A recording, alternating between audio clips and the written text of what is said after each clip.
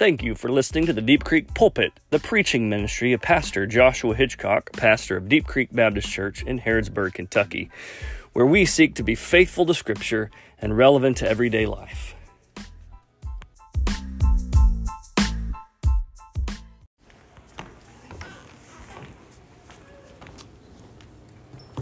If you will, open your Bibles to the book of James. The book of James. Now, as we get started, I love homegrown tomatoes. One of the things that I enjoy is growing vegetables, and one reason is that it reminds me of my grandfather. Every time I'm planting, watering, or picking, I think of my grandparents. But also, I love fresh vegetables. I love to see the fruit of all the preparatory work. And our obedience to God is like a homegrown tomato. Our obedience is the fruit of the gospel at work in our lives. 1 Corinthians 3 says, Paul described the gospel at work in this way. He says, I planted the seed, Apollos watered, but God made it grow. The Spirit of God is responsible for saving sinners, and just how I love seeing my plants grow. But the point of growing these plants is what grows on them. Our obedience is the fruit of the gospel at work in our life. I've titled our series in James, Gospel Grown Obedience, because he's going to be very practical and very practical in how our life plays out as Christians in obedience to Him. But he's very clear that our obedience flows out of our faith towards God.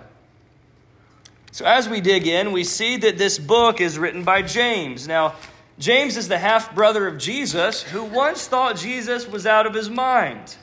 James then was one of the witnesses of the resurrection who saw the risen Christ. I'm sure that changed his mind. And he became an elder in the church at Jerusalem, as we see in Acts chapter 15. James could boast that he is the brother of Jesus, but herein, as he introduces this letter, he refers to him as a bondservant.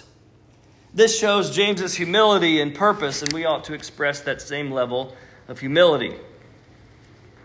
He says, I'm just a servant, and I have a purpose, and that's to do the will of Christ. As he's writing to a primarily Jewish Christian audience who have suffered poverty and persecution for their faith, and they've been dispersed in different parts of the country, he writes to them. We get to the content of the letter and our passage today, which is beginning in verse 2. So I'm going to read that. Consider it all joy, my brethren, when you encounter various trials, knowing that the testing of your faith produces endurance. And let endurance have its perfect result, so that you may be perfect and complete, lacking in nothing. But if any of you lacks wisdom, let him ask of God, who gives to all generously and without reproach, and it will be given to him.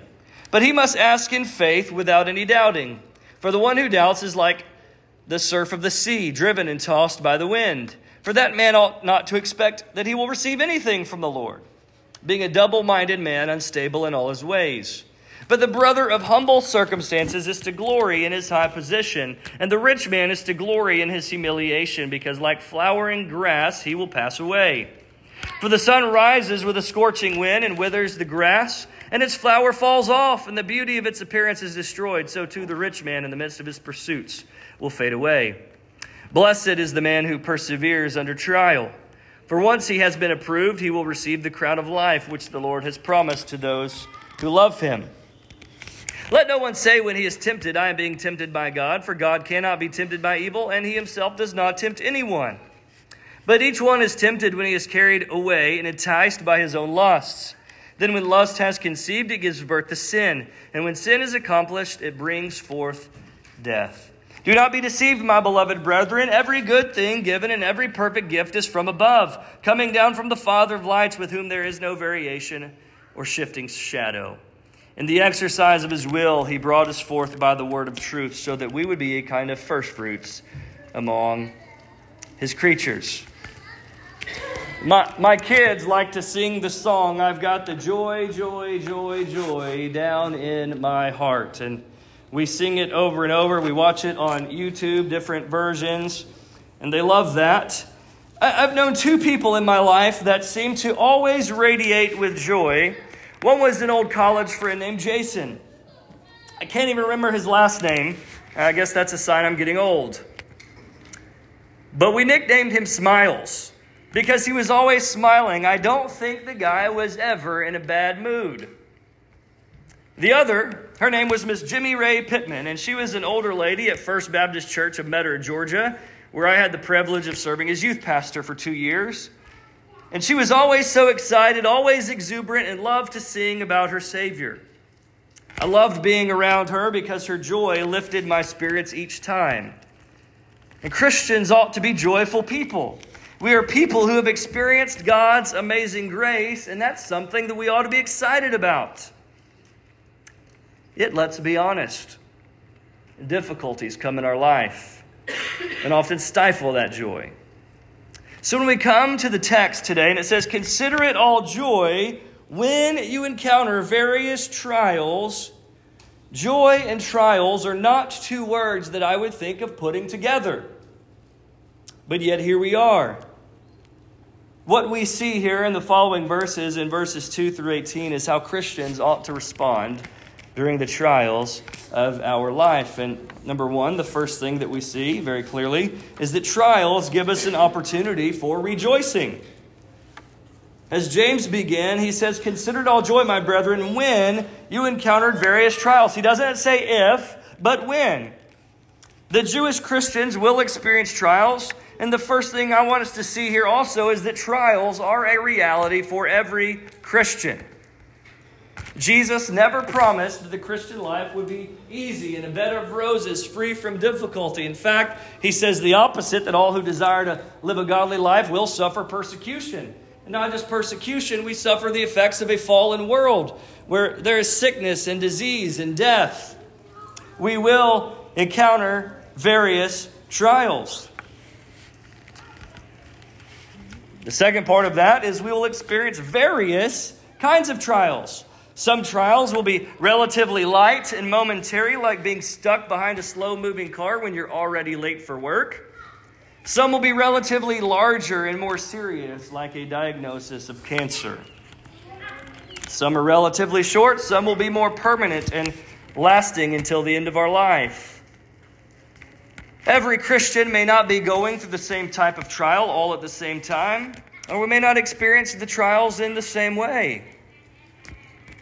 Yet we will encounter different types of trials throughout our life. Some of you may be going through one now or have been through one recently. And if neither of those are true, then I can guarantee you're about to go through one. Yet trials, James says here, is an opportunity for us to express joy. How on earth? Now, first off, James is not telling us to take pleasure in pain. Our joy is not found in how much a trial hurts, but rather in what it produces in us. Sinclair Ferguson says it this way, that the Christian response to trials is to learn how to count properly. And this is what he means. Paul says to count it all joy. He says biblical accounting means that we see the parts in the light of the whole. That requires us to think about our trials in light of the bigger picture of God's purposes. You often hear me say that the Bible is one story of God's plan to redeem the world in Jesus. And that story has never ended. It continues. We are a part of that story. It's true that the Scriptures are complete, but God is still working all things according to the counsel of His will, orchestrating everything for His glorious purpose. So when we go through a rough patch or a difficult season or get some bad news, we have to stop and think, what is God doing? James gives us some help here. It says, consider it all joy when you encounter various trials. Verse 3, knowing that the testing of your faith produces endurance. And let endurance have its perfect result so that you may be perfect and complete, lacking in nothing. God brings trials into our life to test our faith. You can think of the story of Job. Trials were a test to Job to see if he would stay faithful to God. Trials are a test to see if we are authentically Christian or if we will fall away. If you think of the parable of the soils, the seeds were planted in different types of soil. And some seeds sprouted up quickly. They looked like they would bear fruit. It looked like a vibrant plant, but things came in and choked out the joy of that person. And that was symbolic of a Christian who would, somebody that's not a Christian, but who appeared to be one and fell away. Are we genuine? So God brings trials into our life to test our faith. We can consider it joy then when we go through a trial and we pass the test. We have endured through the trial and been found faithful. The trial tests our faith, but also the trial is God's means to conform us to the image of Christ. It says here, let endurance have its perfect result, so that you may be perfect and complete, lacking in nothing. So there's only one person that's ever been perfect, and that's the Lord Jesus Christ. But our trials, the process of going through trials, is essentially God's process to making us into the image of Christ, to growing us into holiness. It is essentially a quick path to get to there. The goal of trials is to make us more like Jesus. In Romans 8:28, I'll turn there really quick. He says that God causes all things, and we know that God causes all things to work together for good to those who love God, to those who are called according to His purpose. Now, notice in Romans, this verse here, God causes all things. Now, what encompasses all things? Well, all things.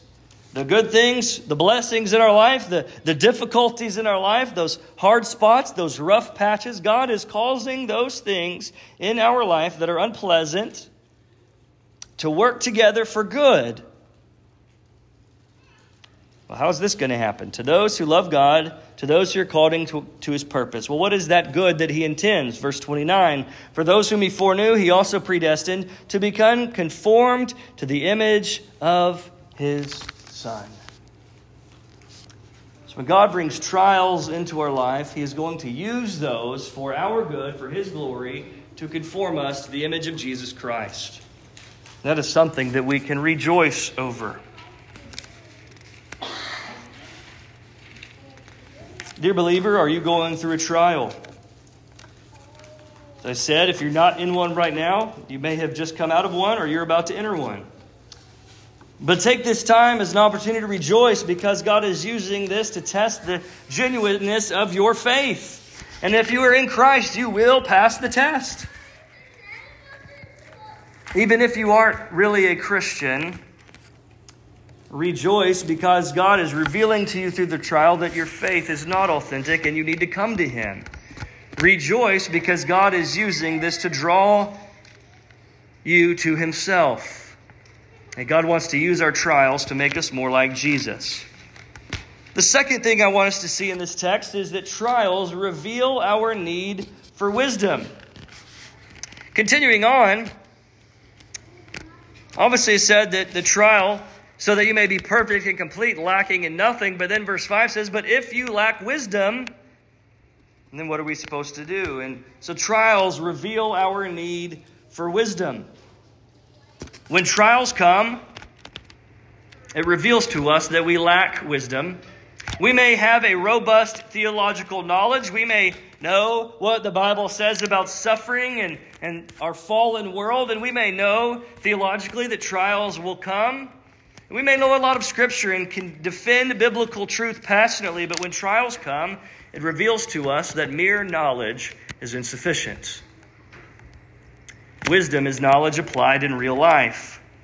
I have to know how to use that knowledge. And when trials come, we often don't know what to do. What do I do next? What should my next course of action be? How do I respond to this or that? So as we see here, the first thing is that we see what we are to ask for, and we are to ask for wisdom. What is wisdom? The first thing, we're not asking to get out of the trial. We're not asking God to get me out of this situation. We're asking God for wisdom in the situation. We're not asking God for mere knowledge, for that's insufficient, but we're asking for wisdom, or how to navigate through the trial with the knowledge we have.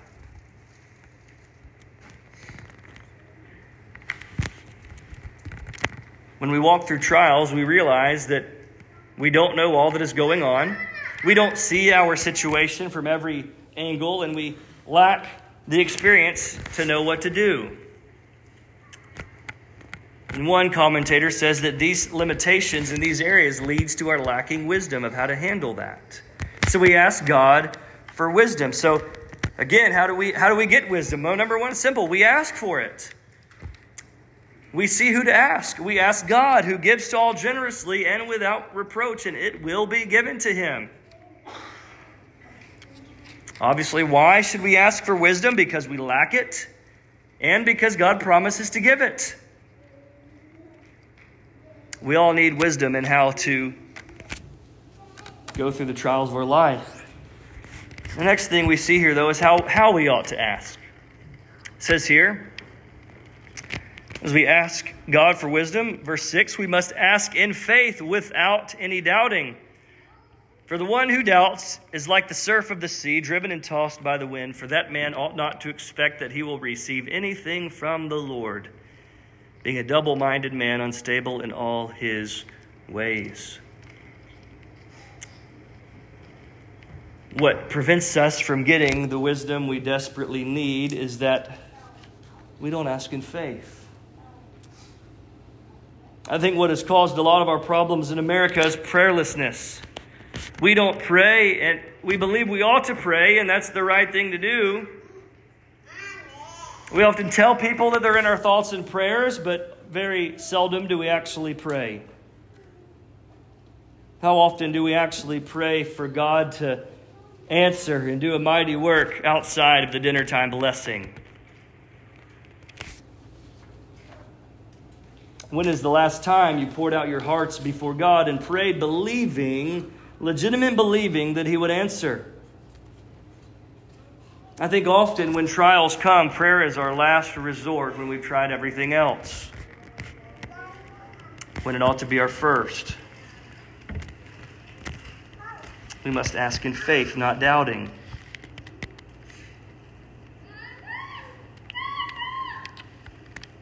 You know, we go through trials. Those difficult things come into our life. We try everything imaginable to fix the situation. And when all seems hopeless, then we go to God. Then, when everything else has been exhausted, then we go to the one who we should have gone to first. But even when we go to God in those times, do we really believe he will do what he says he will do? Do we really believe he will answer? Or is there a little piece of us in the back of my mind, well, I'm going to pray. I've tried everything else. I guess I'll pray now and we'll see if God shows up. And often we pray doubting. We pray, but we really don't pray in faith. Are you trusting the Lord in the trial? We desperately need God's wisdom to navigate our trials so that we can go through them with biblical joy, but we must trust God that he will give us the wisdom to navigate these trials. Number 3, trials force us to trust in God's resources. Now, the next section here seems a bit odd and misplaced. But as God gives us wisdom to navigate our trials, he enables us to see where we ought to put our trust. And here he contrasts a rich man and a poor man. The first thing I want us to see, we're going to go a little bit backwards here. Verse 10, the rich man is to glory in his humiliation. James is not saying it is a sin to be wealthy. But what are you trusting in? What are you pursuing as your life goal? Notice he gives an example in verse 11 of the sun and scorching wind causing the grass to wither. And in the same way, in the rich man, in the midst of his pursuits, will fade away. It's not a sin to have possessions, but what are we pursuing? Are we pursuing the glory of God, or are we pursuing stuff? As we enter various trials, we realize that money can't buy everything. The wealthy person is humiliated because his riches will fade. That which he has trusted in has left him hopeless and exposed, and therefore he is humiliated. Second, the poor man of humble circumstances is to glory in his high position. First, he isn't to glory in the fact that he's poor. Poverty is no more of a joy-filled life than being wealthy. We don't find our ultimate joy in being rich, and we don't find our ultimate joy in being poor. He isn't celebrating poverty because poverty is one of the various trials that we face. Paul himself knew what it was like to be poor and wealthy. He isn't saying that the man of humble circumstances should glory or boast that he will be delivered from poverty, because that may not happen. His high position that he is to boast in is his position or his identity in Christ.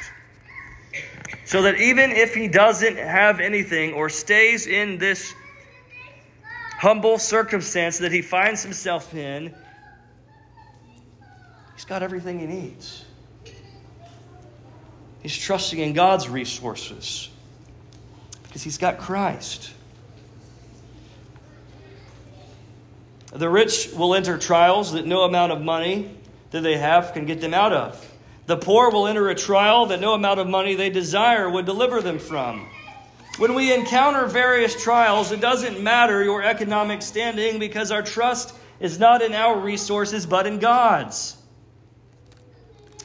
You may think that being rich would solve all your problems. Well, if I only made X amount of dollars, then this or that situation would go away. Maybe, but perhaps new ones would then be created. You may think that not having much is the answer. Well, if I don't have a new car, and I don't have this, and I don't have all these payments, that I don't owe any money to anybody, then I'm better off. But then other problems will arise. Being rich won't solve your problems. Being poor won't solve your problems. The question is, whose resources are you trusting in? It's like the little boy in the sand story that I shared a few weeks ago. He had exhausted all efforts and all resources available to him to remove the rock out of the sandbox. But he didn't use the best resource that he had available, and that was the strength of his father. When we learn to trust in God's resources, we can experience joy in our trials because he gives us the wisdom to navigate them and the resources to get through them. Are you trusting in him?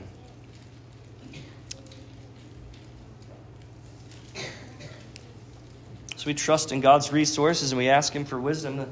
The first thing we ought to do when we are faced with a trial is to fall on our knees in prayer.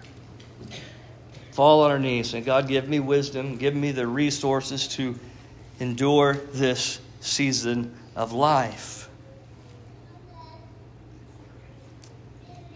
Number 4, trials prepare us for our eternal reward. As the text progresses, verse 12, blessed is the man who perseveres under trial, for once he has been approved, he will receive the crown of life, which the Lord has promised to those who love him. Again, that trial may be temporary or it may be permanent.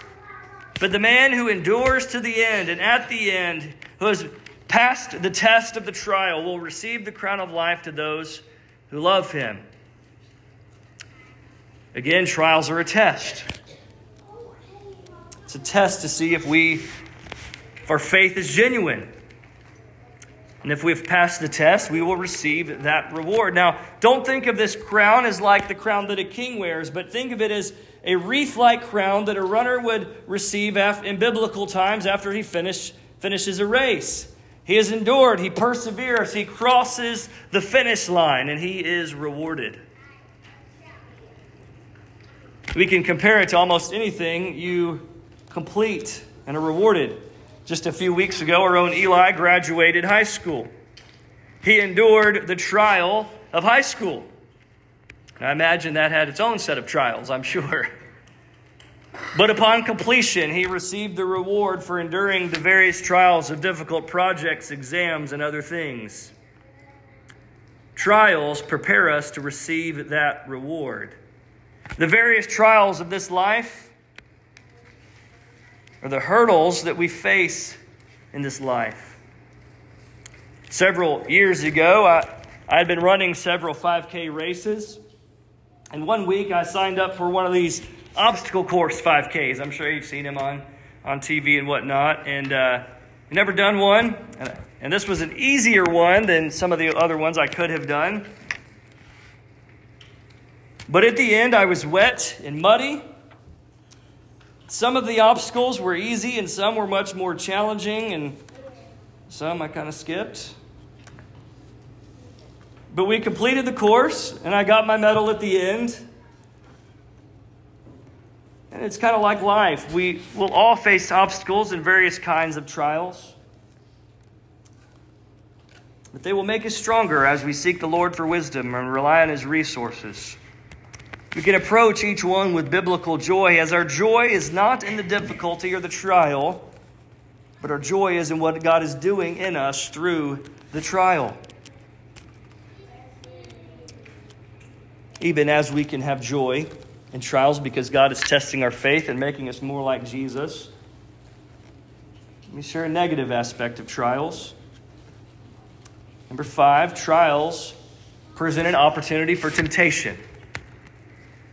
Up to this point, I've shared how God puts trials in our life for our good. It is a testing of our faith. It is to make us more like Jesus. But as you enter a trial, often we are tempted to sin as a result. Look at Job. Job was found faithful, but you remember what Job's wife said when they've lost everything? Job's wife said, "Why don't you curse God and die?"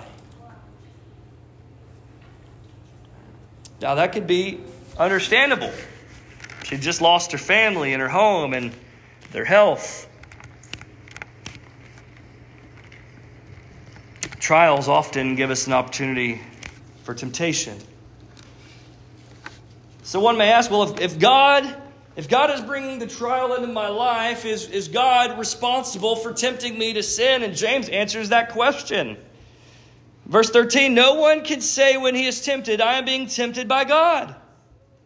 For God cannot be tempted by evil, nor does he himself tempt anyone. No, God did not bring you into this trial to tempt you. God is not setting you up for failure. God is not putting a hurdle in your path to trip you up.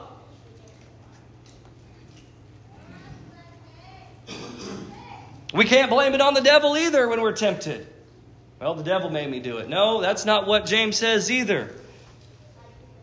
Let's see what it says about temptation. Each one is tempted when he is carried away and enticed by his own lust or his own desires. Temptation to sin does not come from the outside. It comes from right here.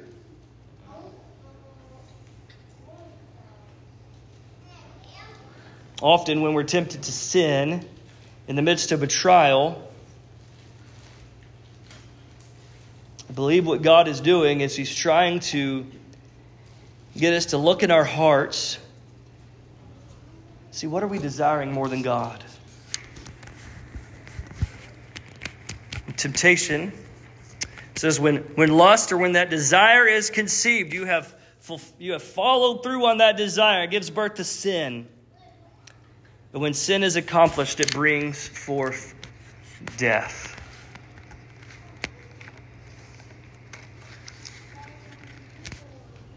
We are not tempted by God. God is not setting us up for failure.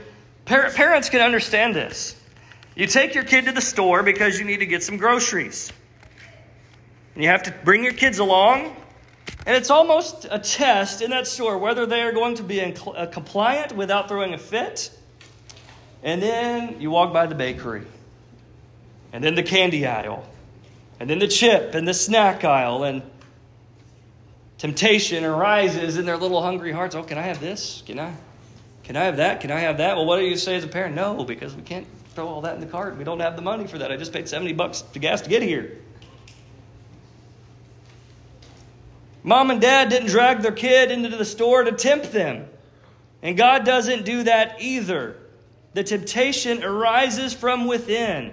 We see something we want and we want it, and then we sin to get it.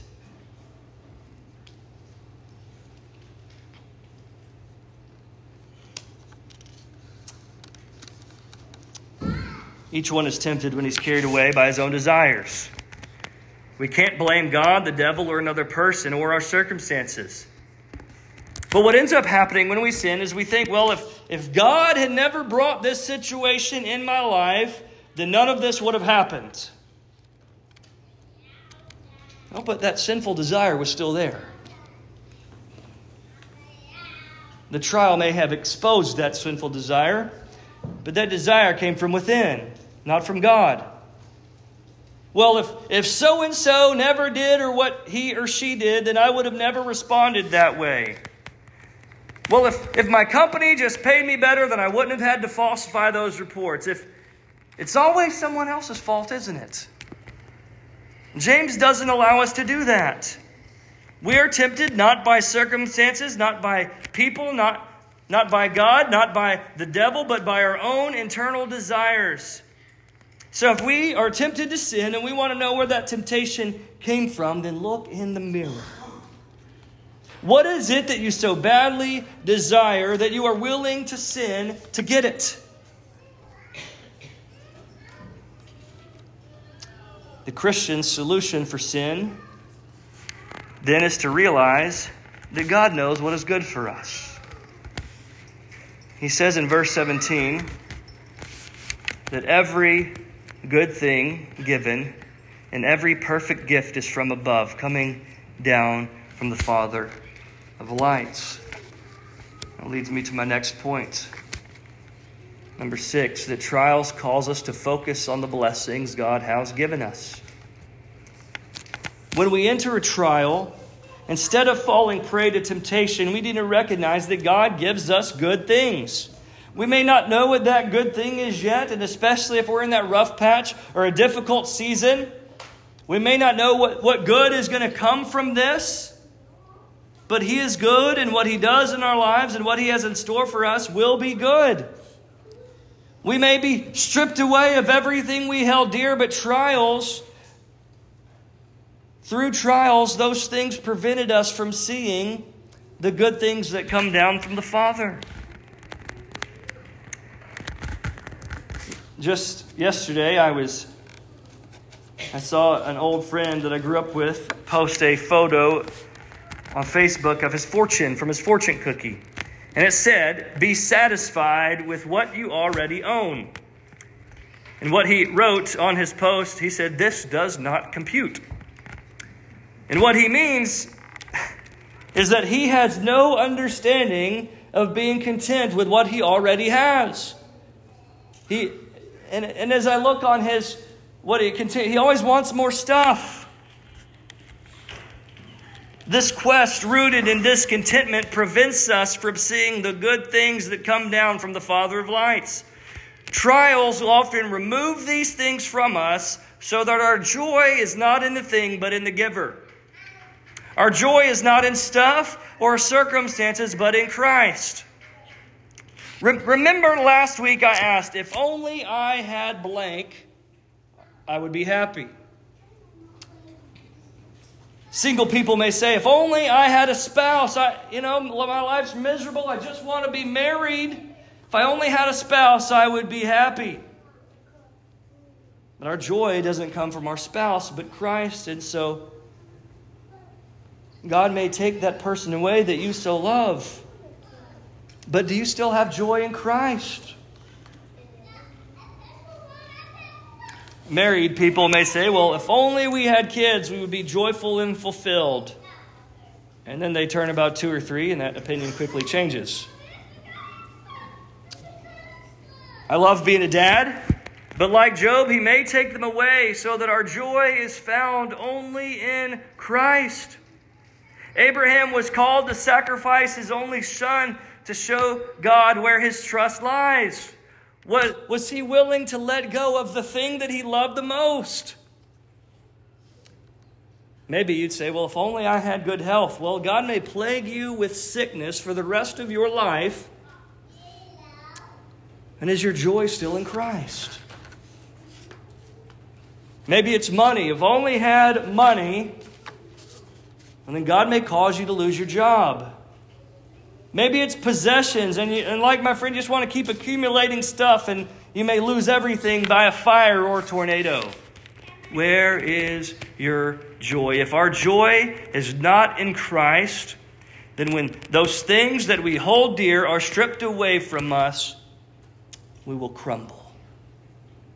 But if our joy is in Christ, even when those hard things come and those things that we love so dearly are stripped away, we'll still pass the test. We'll be found faithful. We'll be able to say with Job, naked I came from my mother's womb, naked I shall return. Blessed be the name of the Lord. We have to be able to sing the old hymn, I'd rather have Jesus than silver or gold.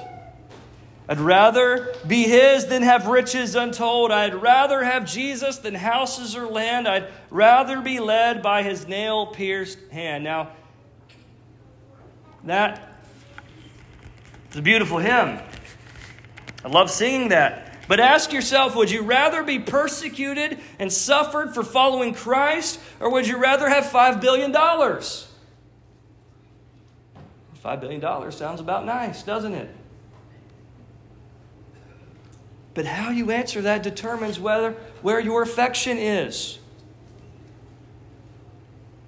I'd rather have Jesus than to be the king of a vast domain or to be held in sin-dread sway. I'd rather have Jesus than anything the world affords today. I'd rather have Jesus than worldly applause. I'd rather be faithful to His dear cause. I'd rather have Jesus than worldwide fame. Yes, I'd rather be true to His holy name. What if that means nobody ever knows your name or the good things that you've done? What if that means that you die in unknown obscurity?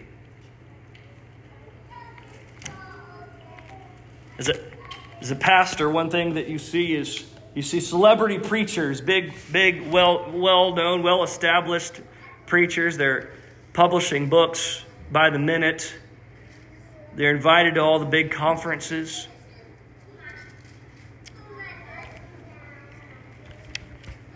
But I'd rather have Jesus than worldly applause. I'd rather be faithful to His dear cause. I'd rather have Jesus than worldwide fame. Yes, I'd rather be true to His holy name.